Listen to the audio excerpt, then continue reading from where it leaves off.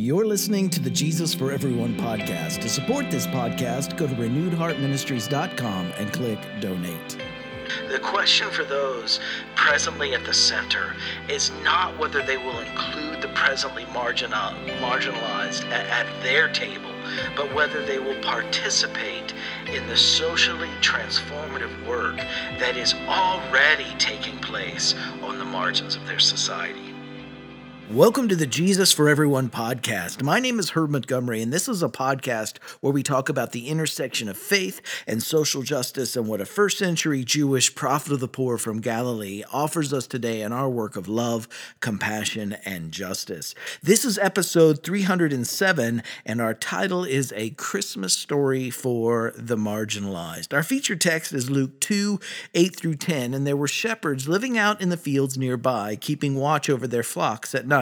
And the angel of the Lord appeared to them, and the glory of the Lord shone round about them, and they were terrified. But the angel said to them, "Do not be afraid. I bring you good news of great joy that will be for all people." We've entered the holiday season, and I want to begin by wishing each of you a very happy holiday season. In the Christian calendar, this is the season of Advent. And in Luke's version of the narratives about Jesus' birth, the author chooses to center an unlikely community to receive the first announcement of good news to all people. And this was the community of, according to this story, shepherds living in the fields nearby. Now, in Luke's society, socially, politically, economically, shepherding filled one of the lowest occupational roles. And shepherds, they bore the brunt of their lower social location. Shepherds were considered untrustworthy, and their work, according to some then popular interpretations of the Torah, it made them continually unclean. The most obvious implication of all of this is that the good news of the Jesus story, it first came to a community on the edges of Jesus' society. His story was going to be first for those on society's edges and not those in positions of privilege and power. And this narrative contradicts the one that modern westernized Christianity has long used to equate Christianity with social respectability. Today, with few exceptions, the church has often missed out on building relationships and community with people who are pushed to the fringes of our larger society. And I'm being generous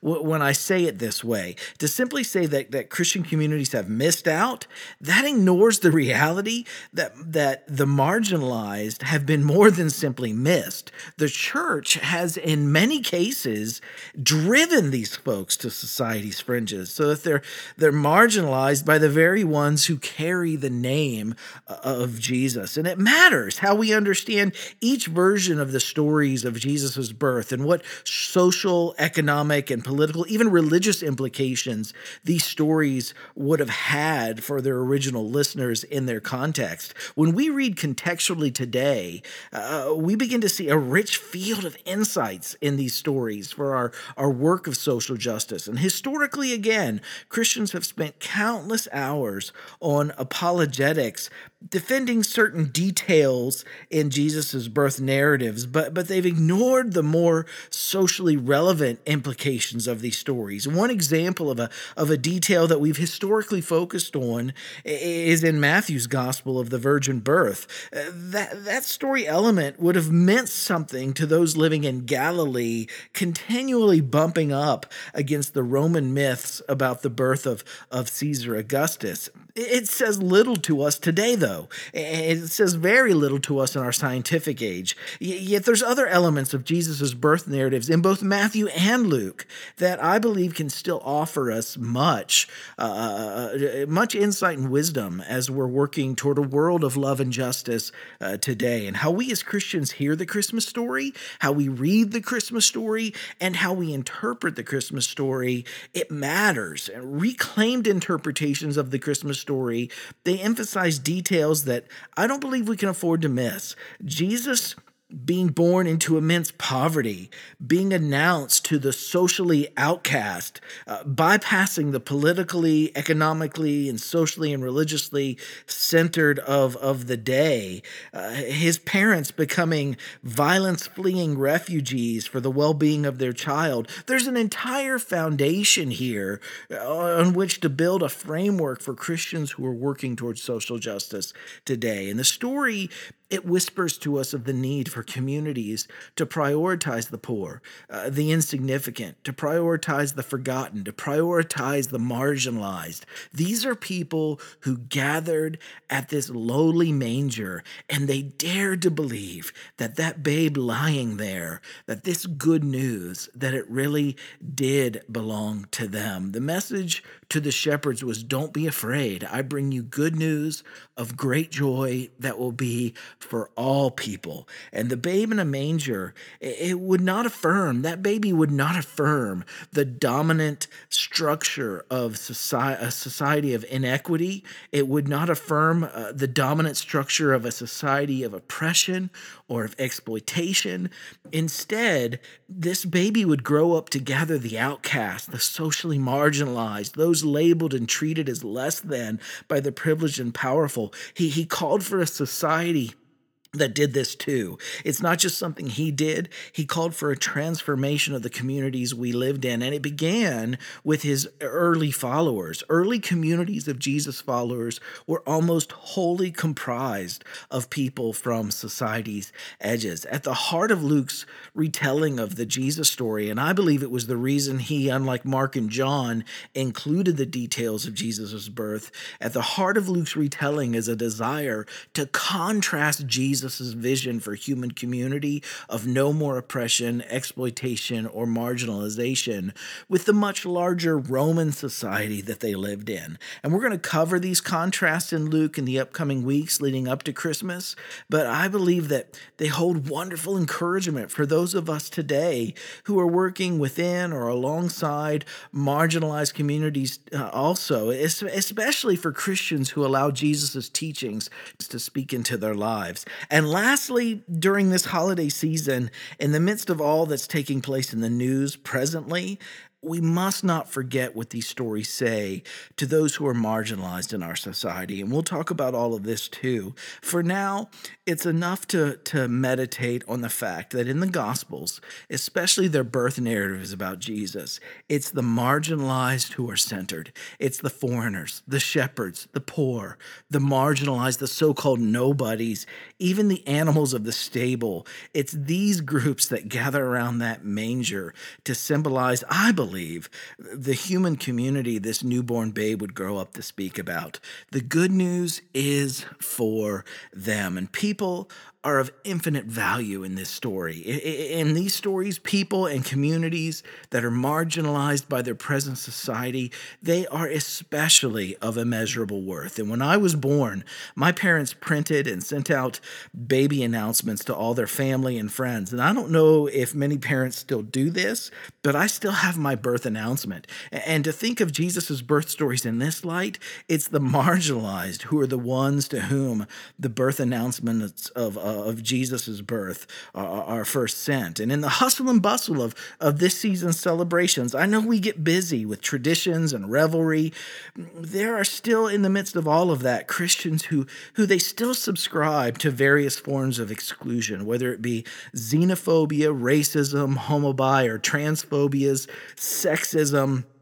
Whatever the phobia is, or whatever the form of exclusion is, we must allow the universal truths of this story, especially of inclusion, to confront us. If you're a Christian setting out nativity scenes in your home this year, just stop for a moment and look at each of the figurines that you're placing. Who do these figures represent today? How are they represented in your own life? And are you one of them? And if not, are you living in solidarity with those that are represented in this nativity scene. Your nativity scene hints to us that this babe lying in a manger, born into poverty and surrounded by those on the edges of his society, he will grow up and cast before the imagination of his listeners a vision for human society and those that society considers less than. And his is a story for the powerless. It's a story for the oppressed, the poor, the marginalized, the unclean, those who are judged, those who are labeled, those who are excluded, the insignificant, the forgotten. These are the very ones that can gather around this lowly manger and dare to believe that the babe who lies there really is for them. This last year, one of Renewed Heart Ministries' recommended books was Miguel de la Torre's Reading the Bible from the Margins.